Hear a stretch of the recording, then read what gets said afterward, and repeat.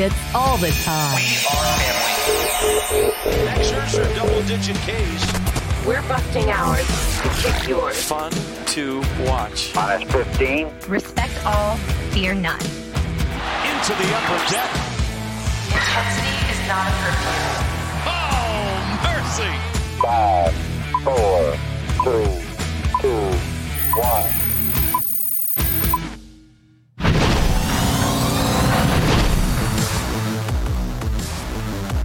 Welcome into the MASN All Access podcast, everybody, from the MASN Newsroom. Bobby Blanco and Amy Jennings here with you on this dark and gloomy Thursday afternoon. Thank you so much for making us a part of your day. Hope you're joining us on our MASN Nationals Facebook page or YouTube channel or on Twitter, wherever you're watching our podcast. Hope you're enjoying the view. We're trying to make it a little more lively than it is outside, even though I dressed up for the occasion wearing all black.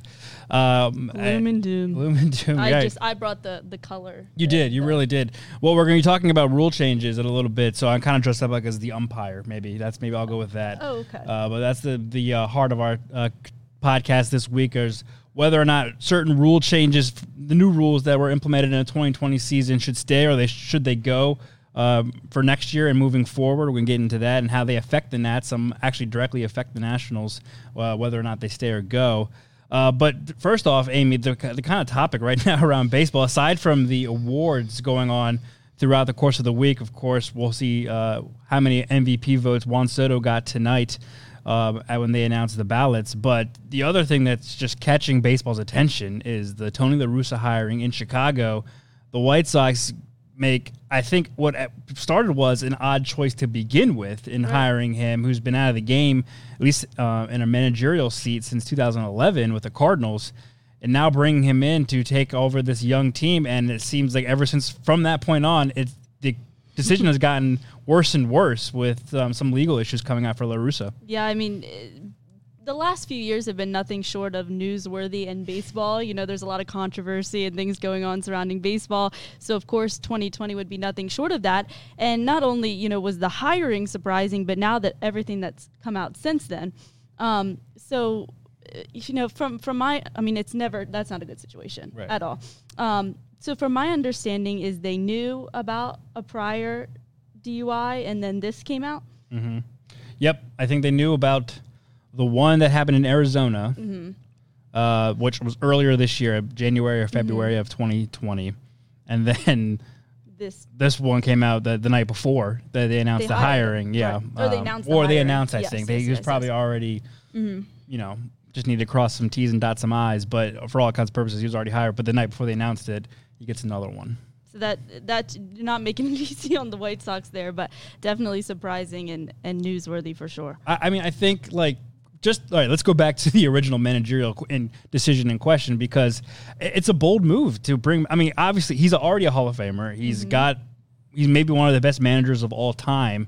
So, you know, of course you want to bring him in, a smart baseball mind like that. I also thought it would have been funny if the manager they just fired would have won AL Manager of the Year on the same day. But, you know, you bring in a guy to take over a young team, and it's interesting how that would have meshed, or how I guess he's not out of the door, so how it's going to mesh. And it's an interesting hire from the beginning because you're mending an old baseball mind with a new young team that likes to have flash and flare and show up opponents and be loud and exciting. I mean, the White Sox were one of the teams this year that caught a lot of people's eye, obviously made the playoffs for the first time in a long time. They are going to be one of the young teams that are going to catch a lot of not just baseball fans' attention, but young baseball fans' attention. You know, this is a team that MLB, if you're Rob Manfred, you're looking at them and kind of counting on the White Sox being one of the teams that's going to bring in a lot of younger fans, especially in that baseball-loving city of Chicago. And then now here's Tony La Russa, who is a very old-school mind, has been vocal about things like kneeling for the national anthem and players showing up, pitchers or flipping bats, stuff like that. So it was an interesting decision from that standpoint on how they were going to mesh to begin with. And then, of course, all the legal stuff comes afterwards. Yeah, that's a team that's going to be really exciting to watch for the next few years. Not only are they young, not only are they flashy, not only are they diverse, you know, in all of those ways, some of their that just didn't seem like a good fit. But then you look at the direction that baseball is going and the modernization of baseball and analytics and all of that, and you bring in an older, obviously a great accomplished baseball mind, but that doesn't necessarily always work. That's not necessarily always going to work with what the front office wants and what you want as a manager. Or it could work out great, you know? Yeah. You have that, just a great, like you said, a great baseball mind in there, and who knows what he could have done with that team, and who knows what he could have done with that young talent. Obviously, a lot of experience under his belt, and not necessarily out the door yet. We don't know what direction this is going to go, but it was an interesting hire, and you don't see that often in baseball and the direction that baseball is going now. Yeah, we'll see how it meshes because, again, the White Sox haven't parted ways with La Russa yet. I mean, they've said that they were aware of the legal things that were going on in his personal life afterwards or before they hired him, and then now they're made aware, of course, of the DUI the night before. So, they're sticking by him. And for everyone who's crushing, I don't know if we're necessarily crushing them or maybe just questioning, but if people have been crushing the White Sox publicly about this decision and their owner, but at some point, got to give him props and credit.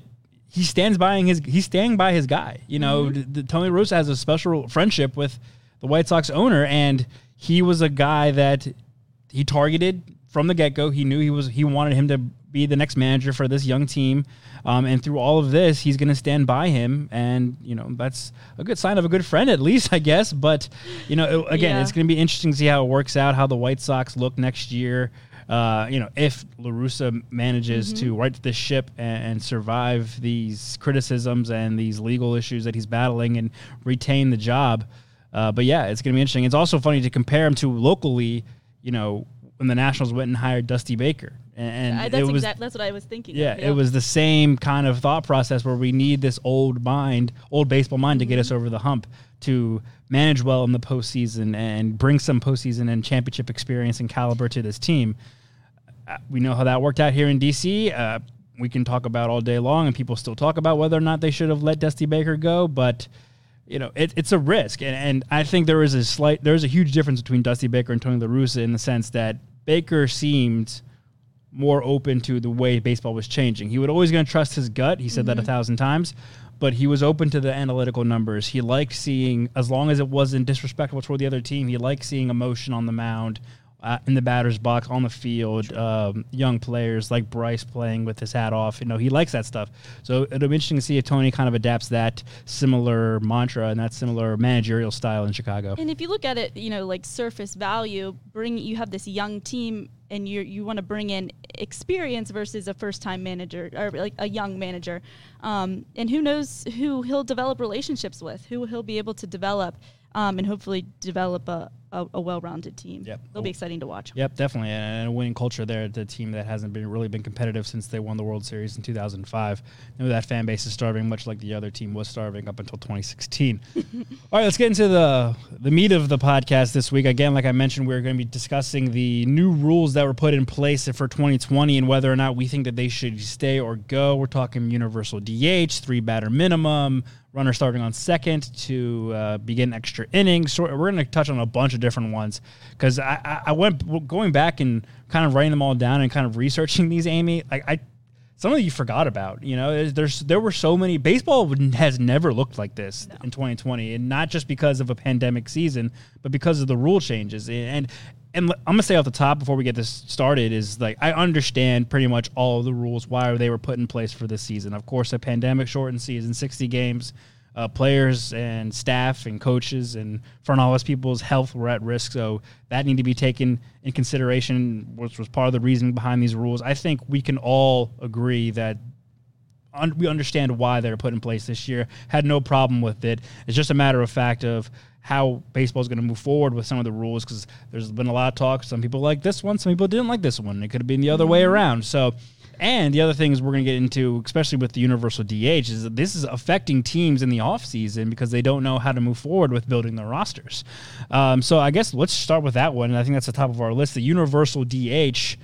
Amy, stay or go, universal DH in Major League Baseball? Stay. You're a universal DH. I don't. So I'm not. I don't know. I'm on the fence for the DH. I avoid this I know it's such a cop out. I understand. I But thought we've talked about this, but I guess not. yeah, I mean, I avoid this conversation when it comes to like hot topic baseball. I just like, you see on Twitter and stuff like that. People All like, the time. I just So avoid. I fun, don't because part of me I like pitcher. I understand all sides. It's such a cop out. I know. I'm sorry. No, it's okay. I get it. I understand like pitchers hitting obviously devalues the game, but in my mind also, if you're on the field, you should play all aspects of the game. You should hit. That's part of the game. I understand nowadays, like I get it. So that goes to the other side. I understand why pitchers aren't good at hitting. Especially now that you want more offense, the universal DH makes more sense. But then I also like that the idea of one league has it, one league doesn't. I kind of like that because it separates baseball from every other sport where it's not universal rules. The rules change based on who you play. And, of course, that also goes along with every dimension of every ballpark you play in changes. It's not a universal field like football or basketball or hockey.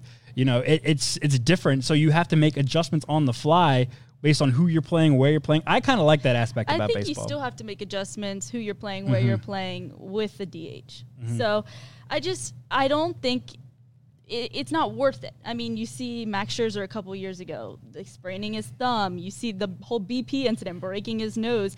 Is it worth it to have your ace get hurt for almost an automatic out every time? Yeah. But to that point, though, it's exciting at bat for however many. One every 10 times, maybe, let's say that they get a hit. That's exciting because it's so infrequent, especially when they drive in a home run or drive in a run. I don't know. It's exciting when a guy who you were expecting to be an automatic out isn't. And it also, as a pitcher, it might bring up your value more. As a player, hey, I can also bring, my 230 batting average. That's really high for a pitcher, I feel like. But, it's low for a normal player, but I feel like that'd be a solid batting average for a pitcher. Right. And, hey, I get on base once every 6 times as opposed to 10 times. So it adds an exciting I'm element. not just a throwaway batter. Yeah. It adds an exciting element, but also I think adding a good bat in there makes it more exciting. I think having I a agree. DH makes it more exciting than the chance of the pitcher doing something extraordinary. Yeah. Then you take the risk of them getting hurt. You don't want your pitcher getting hurt ever. Right here in Nationals, Rones Elias, Right. getting hurt in his, second or third game with the club in 2019 and then basically not pitching the rest of the way or at all for the Nationals. And then you talked about it determines their roster makeup moving forward. We've talked a lot about Howie Kendrick and his return and Ryan Zimmerman and his return. That role of having a designated hitter could change their future. I don't obviously think Howie's banking on that. That's really determining whether he's going to come back or not.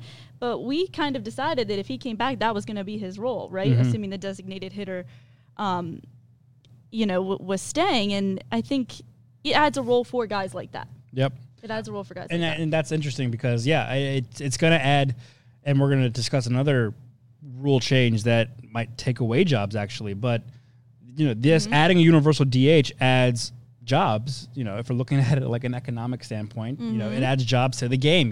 That's 15 teams that then have to go find at least one, if not 2 or 3 of these guys to add to their roster who can just hit. They're just pure hitters, like you mentioned, Howie Kendrick, Ryan Zimmerman, and Eric Thames.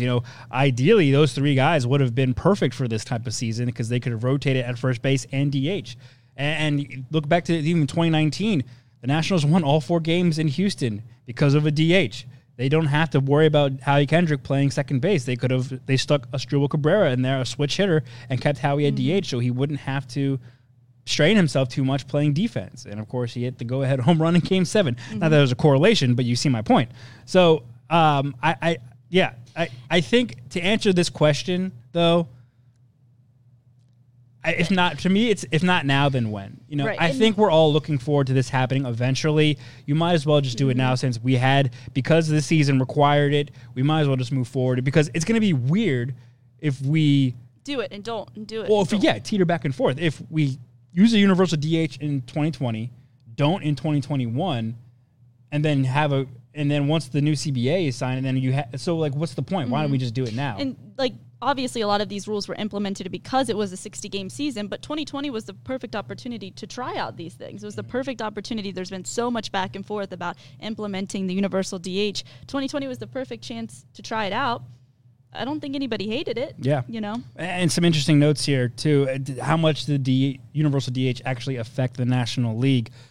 These aren't exact. I mean, these are numbers, but this doesn't exactly tell the whole story, so bear with me. But just for argument's sake, in 2020, all of the National League hit 246 on average. As an average, had a 746 OPS. They hit 1,161 home runs. And compared to 2019, now, of course, 60 games versus 162, so that's a discrepancy right there. But the National League in 2019, without a universal DH, hit 251, a little higher, a better OPS at 753, and the equivalent of 1,221 home runs in a 60-game season. Obviously, home runs is not going to be able, So if I did the math, which I think I did correctly, if I remember ratios from like fourth grade, it would have been equivalent to about a little over 1,200 home runs in over 60 games, which was a higher pace than they did in 60 games in 2020. But then you go back one more year, and it flips. The National League hit worse average, 247, a lower OPS, 722, and not even 1,000 home runs over a 60-game sprint, or the equivalent of. So, again, that doesn't really do anything for argument's sake. I just thought it was interesting to look at those numbers based on DH, universal DH or not. Again, it's hard to compare a 60-game season with two 162-game seasons, but I think I did the best I could, and it doesn't really answer the question, too, I guess is my point. But, yeah, you could assume that, more home runs would be hit. Mm-hmm. And the average would be higher. Right, I thought the average would be higher, and I would expect ERAs to go up. Yeah. I mean, you have that extra bat in there. That would have been a good one to look at, too. I should look at that pitching numbers, too. Yeah. But, yeah, from a pure number standpoint, what that tells me is that there's no real benefit either way. It's just, you're just playing baseball at that point. But to finish up this topic, universal DH, you say stay. Yeah, stay. I say stay not because I love it, but because I just think we might as well sense. at this point. If We're going down that path in 2 years anyways, why bother skipping 2021? Let's just move ahead with it. And it kind of gets rid of my argument for why I love old baseball, because it was the only rule that was different across the league. They don't hit in college. They don't hit in the minors. That's true. Let's not make them come up and hit. That's actually maybe one of the best arguments there is, I think, in my mind. All right, so we get New UH. And of course, if you're watching along with us on the Massa Nationals Facebook page or YouTube channel or on Twitter, be sure to comment along. We're getting some comments that Keith Zukowski says keep the DH, get rid of the extra inning rule, which we're going to touch on a couple of them right now. So first off being runner on second starting extra. Now, of course, this was a rule that they implemented in hopes that, one, it would shorten the game, and two, it was something that they tested out in AAA, in the minor league systems the year before, and to somewhat good success. They had good reviews, so they figured it was worth giving it a try in this 2020 season to shorten game length. I guess it's how you feel. For me, I think it's how you feel about shortening games, both of these rules, and obviously if they're effective in doing that. For me, it's like if I'm paying to see a game, I want to see extra innings. You know what I mean? And I want to see competitive extra innings. And for me, putting that runner in scoring position automatically, it's like one pitch and it can be 2 runs. And it's almost as a real baseball fan, you want to see them earn it. You want to see them earn that runner in scoring position, and it not just be one pitch and possibly 2 runs. How do you feel about this? I understand. I mean, look, I was there. Nationals fans remember, and I was there freezing my butt off the 2014 Game 2 against the Giants that went 18 innings. That's exciting playoff baseball, but there's no need for us to be playing baseball 18 innings in June, in May. It's just like when it gets to I don't want ties. Ties should never be a thing in any professional sport. So let's throw that out the window. There needs to be a winner and a loser, and we should try our best to get to that point. But over the course of a 162-game regular season, I'm okay with throwing a runner on second to start off the inning. And then they got rid of this rule for the playoffs, right? Like extra innings in the playoffs had no starter. So you think regular season, postseason, throw it out the window. Yeah. What I thought was interesting is that the Nationals played 10 extra inning games in 2019. Okay. That's like 6.2% of their games. This year, they played 4 extra inning games, which was like 6.7% of their games. In 2019, only one of them went past 11 innings. This year, only one went past 11 innings. Their longest game was 12 innings. So if you look just purely at the Nationals, this rule, I mean, obviously there's more than just this rule, but it didn't make games any shorter. Yeah. No, and this is going to be, there are other rules that we're going to talk about that also were implemented to make the game shorter. And we saw this year, the time of the game's average actually went up. So they did nothing. If they did the opposite effect to help. The average Major League Baseball game length is, I think, 3 hours and 7 minutes, which is the highest it's ever been. So good try, didn't really work on that front. But to your point, yes, the long 16, 17, 18 inning games are so infrequent. I don't know if the runner starting on second is a necessity. Right. Now, it's definitely helpful because I think, let's see, the Nationals played, like you said, 4 extra inning games. Actually, technically, they played 5 because a doubleheader went into 8 inning. And only one went past 11. The other 3 ended in 10. So they only played 1 extra inning. And I think that is a correlation to this rule change because it's so easy to score with a runner on second. And that's another thing is this rule can backfire. Yeah. I mean, you put a runner on second. The whole point is to score runs. You score more runs. Those extra innings can go longer than scoreless innings would go. Yeah. Plus it could even it out. You have these, it might not always work. And I think that this rule, even though the Nationals' numbers and results don't show this, I've always thought it favored the away team because they start first. So, like I said, it's so easy to score runs with a runner automatically on second base. You're almost giving them a head start, and then the home team has to play catch-up. Right. I see that. But it is even. I Yeah, mean, baseball, you're always going to get that last at bat. If you both start with a runner on second, and obviously in extras, you score first, you have that advantage. But they do both start with a runner on second, so it's almost like it still is even. Yeah. Of the 4 9-inning, extra inning games, the Nationals were the away team for 3 of them. One of them being the away team at home against Toronto. And they won 2 of them. They lost at Philly in 10 on a walk-off. But, yeah, I almost think I wouldn't mind, play 2 extra innings normal and then start with the runner on second. Like other sports don't go – they play overtimes and then go into penalty kicks or, stuff like shootouts in hockey. So it's kind of similar to that. I wouldn't mind them, 2 extra innings. You get 2 extra innings and then start with a runner on second, so on and so forth. Common ground.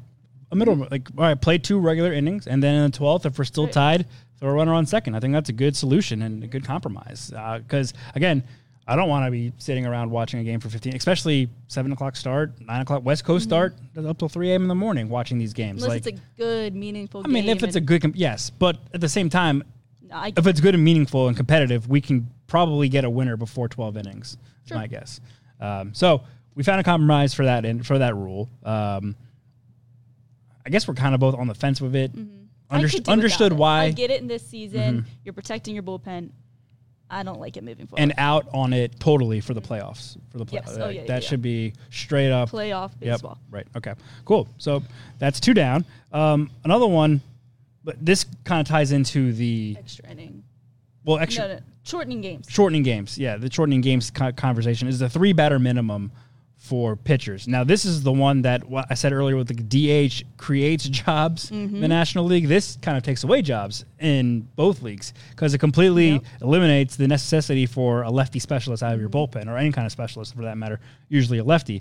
So, you look at teams like look back at 2019, the Astros didn't carry a single lefty on their pitching staff. The Nationals had Sean Doolittle at times and then not really a lefty. Maybe Ben Bramer every once in a while out of their bullpen. But you don't need it because he has to face 3 batters anyway. You can't bring him in for one guy and then yank him like he used to. He has to face 3 pitchers, so what does it matter? This rule, the entire purpose of this rule was to speed up games, make fewer pitching changes, and it did nothing to speed up games. We saw, again, the average time of a game go up. We saw pitchers, I think ERAs go up because then they were facing guys that they normally wouldn't have anyways.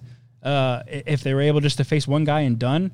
I don't know if I like this rule because it, one, doesn't do its main purpose, and two, it kind of eliminates the tactician aspect of a managerial spot.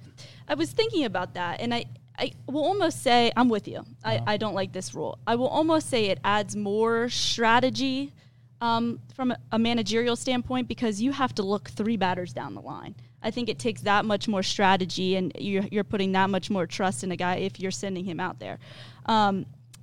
If you think about it like that, but it does take out the role of that specialist, and that is a job. I mean, guys have made their living off of that, like Randy Schote or Mike Myers or Jesse Orozco kind of reinvented himself as a left-handed specialist. And guys make their career night and night. You have to get that out of, the best left-handed batter on the opposing team. And B, because like you said, it doesn't do its job. I was looking at this graph that was in Sports Illustrated, and from 2015 on is when we've seen this steady uprise in game time. Right. In 2019, there were over 800 games that were more than 3 hours. Okay. But since 2015, the amount of games that a left-handed specialist has pitched to just one batter has gone down. Huh. So that's steadily declined from 2015. It was at like 600 times you saw that them just face one batter to 500 times in 2019. Wow. So we're seeing that there's not true correlation between game time and the amount of batters that these specialists see or any reliever necessarily. And if anything, you're asking pitchers to, I guess, get it better, improve themselves, or just be more of a weapon out of the bullpen because you need to be able to face both lefties and righties or whatever, you have to face both handed batters, basically, is the point. And those guys who can do that are then more valuable. Those guys who can't, well, that's something to work on. It's just the way the game's going to go. For this rule, yeah, I agree. That was a very interesting stat. I did not know that. So I'm going to go, yeah, I'm definitely out, especially if teams were already leaning towards not using specialists anyways. They were going to just let guys face 2 or 3 guys to begin with. And I think we're seeing that. I think we're seeing relievers be more, I guess, a double-edged sword, or I don't know what the proper analogy is, but being able to face both handed batters more than ever. And that lefty looks like it was already out the door, and the specialist was already out the door anyway. So we don't need a rule really to govern it.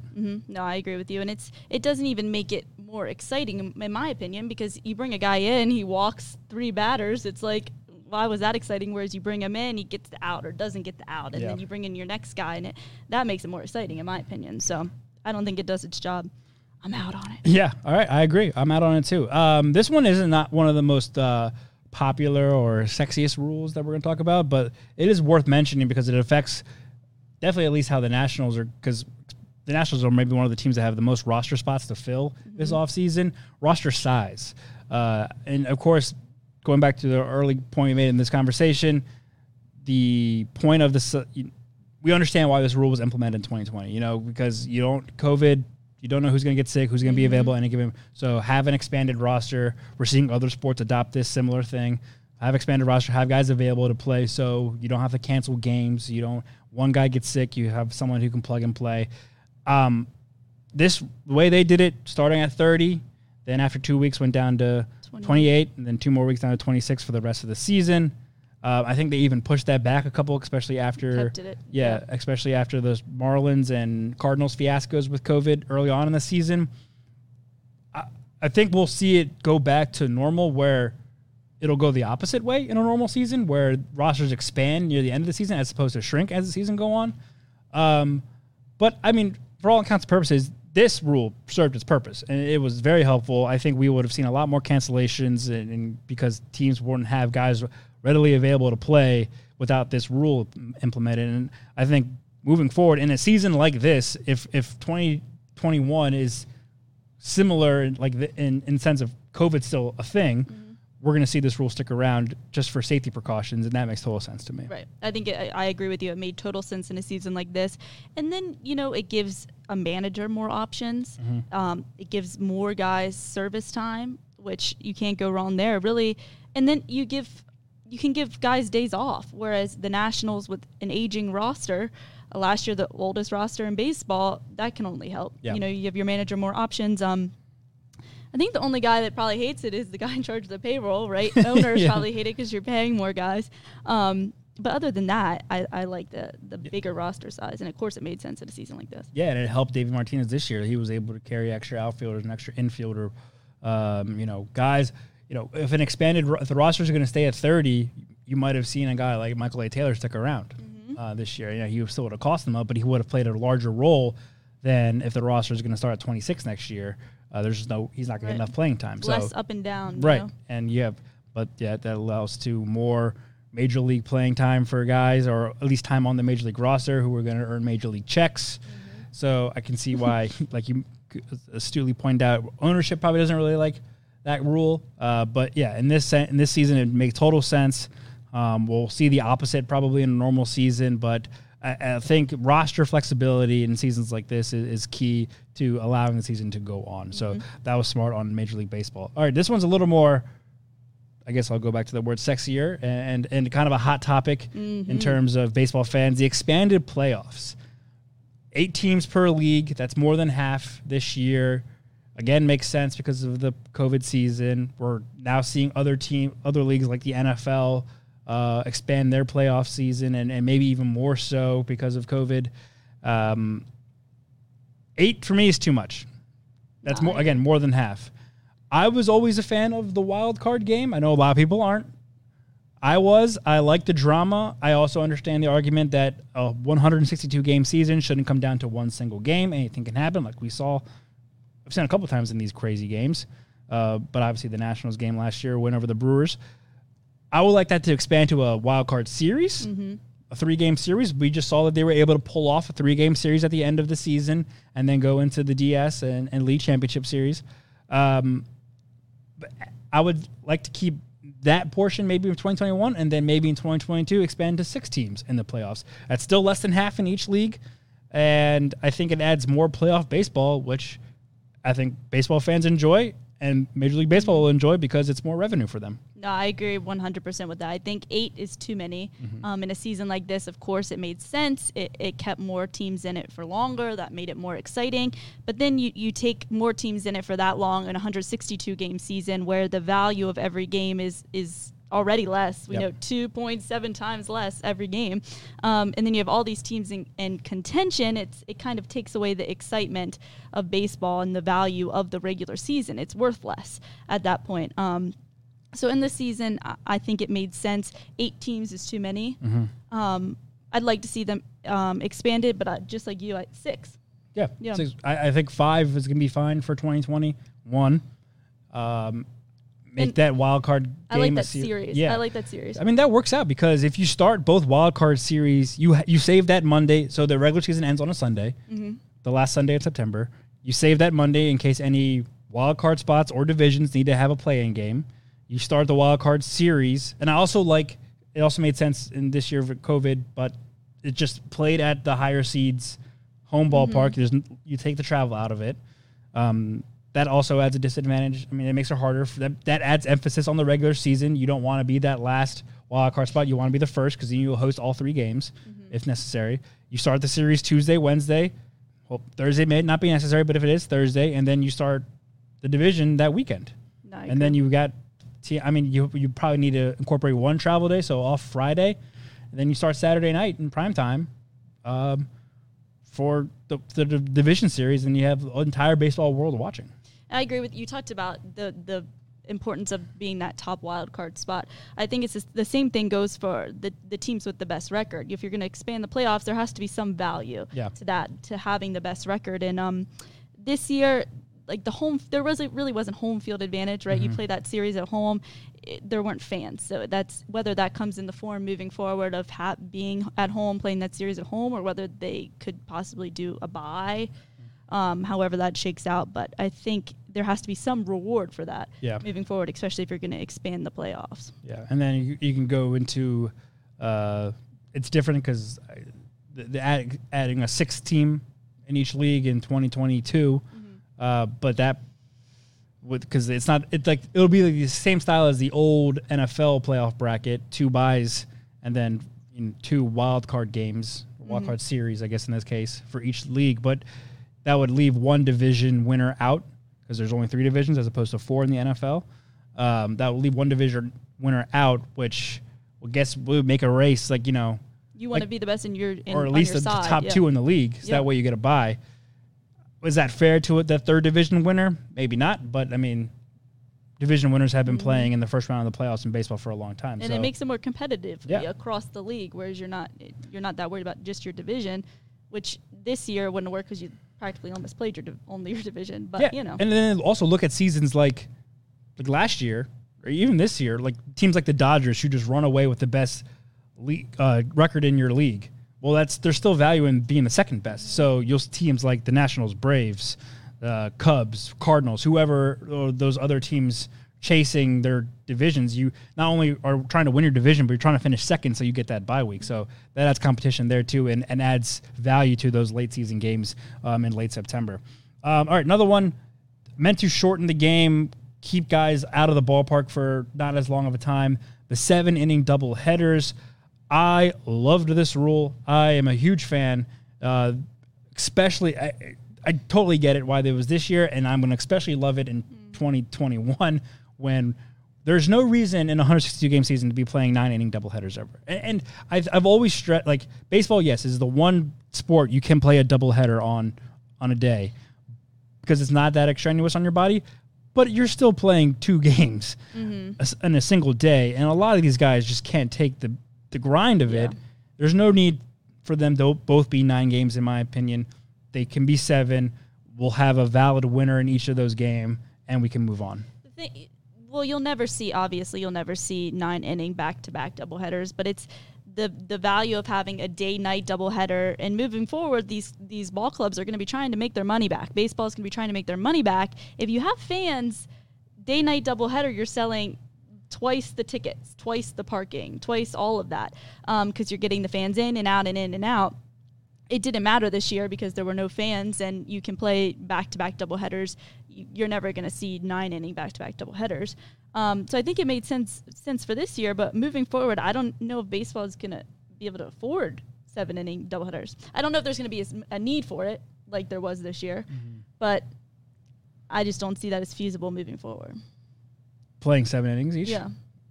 See, in my mind, that as a fan, that would entice me more to go to both games because it's only 7 innings. I'm not having to commit, 6 hours plus to watch 2 games. I could ideally commit 4 hours, maybe 5-ish to watch 2 games. If a straight doubleheader, there's 7 innings each starting at 4 o'clock, I can say till 8 o'clock or 9 o'clock to watch 2 games. But if they're 9 innings each, you're going to say till 10 or 11.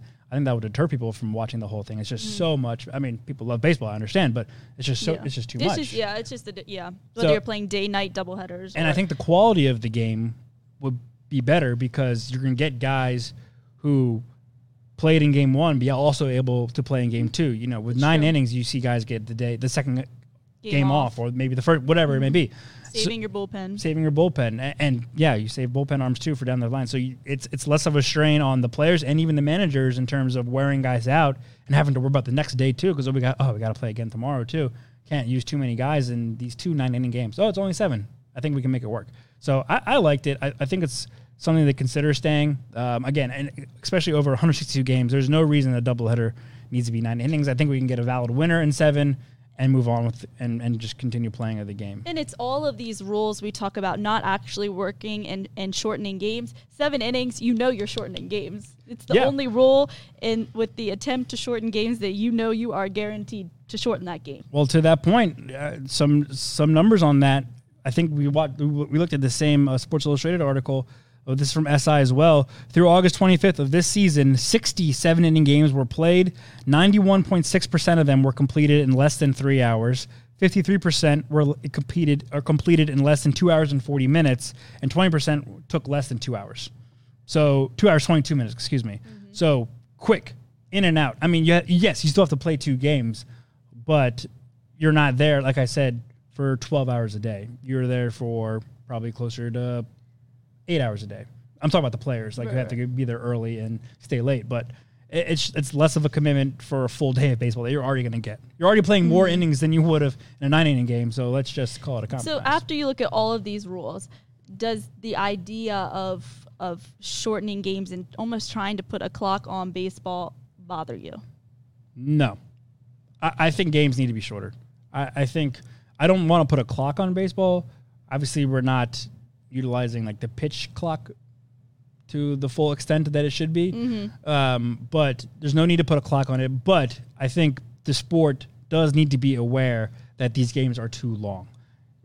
Guys, sports fans who want to watch sports can watch a basketball game in 2 hours and 20 minutes, 2.5 hours. But that's what makes baseball different. I know, but especially the attention span of, you're also trying to get a younger audience. You're asking them to watch a slow-paced game for over 3 hours. It's just not going to happen.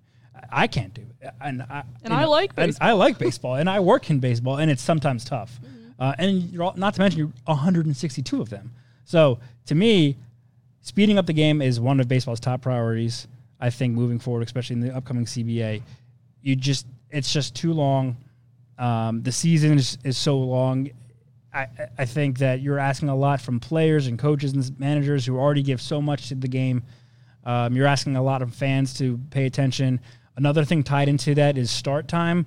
I loved the Nationals starting at 6 o'clock on the weekdays. I get that you don't have to worry about, with no fans, a rush hour rush or giving time to fans to get to the stadium. But the 6 o'clock start, the game's wrapping up around 9 o'clock. That had to improve. I don't have the numbers in front of me, but improve TV ratings, because then you got people watching the entire game and not checking out after 9:30, missing the best part. Especially if it's a blowout or if it's a close game, people maybe not staying up till 10 o'clock to watch the full game. Right. And you're trying to you're trying to increase the people watching baseball. You want more people to see Mike Trout play. Yeah. If they start earlier, people will see him play. Well, and then to that point too about the start time, Saturdays, weekends. Why are we not look at college football? Yeah. We are both big college football fans. No Maryland game this weekend, unfortunately. College football starts at noon. On the West Coast? On the East Coast. Right. And then you're getting to 7 o'clock, and the West Coast games are kicking off. Right. And then 10 o'clock. It's a full day. Why wouldn't baseball do the similar thing? Have the East Coast start at 1 o'clock on a Saturday. You get the Midwest Rocky Mountain game starting at 4 o'clock, which would be 1 o'clock or 2 o'clock, whatever their time. 7 o'clock comes around. Now you're seeing Mike Trout, Mookie Betts, Cody Bellinger, Clayton Kershaw, all those West Coast superstars start at 7 o'clock. Oh, I got a full day of baseball ahead of me. I'm going to plop in front of the couch and just watch it all day. That makes starting the East Coast at 7 o'clock on a Saturday never made sense to me. Because also, if you start earlier, not in an ideal world where we're able to go back to the stadium and fans can come watch, I'm more likely to surround my day around a game starting at 1 or 4 o'clock than 7 o'clock. Because I'm gonna be out all day doing stuff, and then I gotta go game at 7. I don't know if I'm gonna make it. I might as well just go home and watch it. But if it's at 4 and I'm out by 8 o'clock, okay, that's a great way to spend that Saturday. I don't know. I've always thought that Saturday games, they do it on Sunday. I don't know why they can't do it on Saturday. And you're just bringing more attention to it. You wake up to football everywhere else around the country. Why can't we wake up to baseball? Have like a big game day pregame show on MLB Network every Saturday. Like we're counting down to first pitch. Let's start it, Bobby. Yeah, let's do it. Let's start maybe Mass and All Access will do that in a regular season. We'll just count down starting at noon till 1 o'clock first pitch. Moving forward. All right, well, that's going to be – we have a couple more, but, these are smaller ones that can be I'm glad I got to touch on the game time because that's something else I wanted to bring up. But, these rule changes, I think for all in all – actually, I don't know. I didn't really keep track of which ones we liked, but I think we're kind of split. I think we have a logical approach of the ones that we want to keep and ones that should probably go. The ones that are definitely going are the 3-batter minimum. Runner on second. Runner on second. Well, I was kind of on – we found a compromise for that. Yeah. Roster size, going back down to normal size, but maybe expanding as the season goes on. Expanded playoffs, but not that expanded. Another compromise. Yep. And then the 7-inning doubleheaders, I was for them. You were kind of against them. So I think universal DH is the only one we are all in because you decided you were all in, right? Yeah, I did because right now it makes more sense than ever. So that's it. And we appreciate everyone who's commenting along. Chris Liu on Facebook saying robot umpires. That's something we didn't touch on. That's something we can talk about later too. But I personally, just a quick nugget, I like the human element of it. It's not perfect, but at some point, if we're getting robot umpires and it's so precise, it's just going to be too easy for pitchers because they'll just know the exact strike zone and they'll be able to. I like having to adjust to an individual umpire's strike zone game in and game out. I mean, you're you're changing baseball at that point. Let's make it more fun. Right. Let's make it more fun. Yeah. Let's make it more interesting. Not that it isn't already interesting, but you see my point. All right, that's going to do it for this week's Masson All Access podcast. We thanks everyone for tuning in on Facebook, YouTube, and on Twitter. Also, be sure to give the Masson All Access podcast a follow on all your favorite podcasting platforms: Apple Podcasts, Spotify, Google Podcasts, and SoundCloud. Wherever you find podcasts, you can find the Masson All Access podcast. Rate, subscribe, all that good stuff. Be sure to spread the word. We'll be covering the Nationals and all of baseball throughout the offseason, leading up to spring training in February 2021. Thanks to Paul Mancano for working the board behind the scenes. Stay safe, everyone. We hope everyone's staying safe and healthy and getting prepared for this holiday season. Let's just call it that. And enjoying everyone's comfort and staying safe. For Amy Jennings, at Amy Jennings News, I'm at Bobby_Blanco on Twitter. We'll see you later.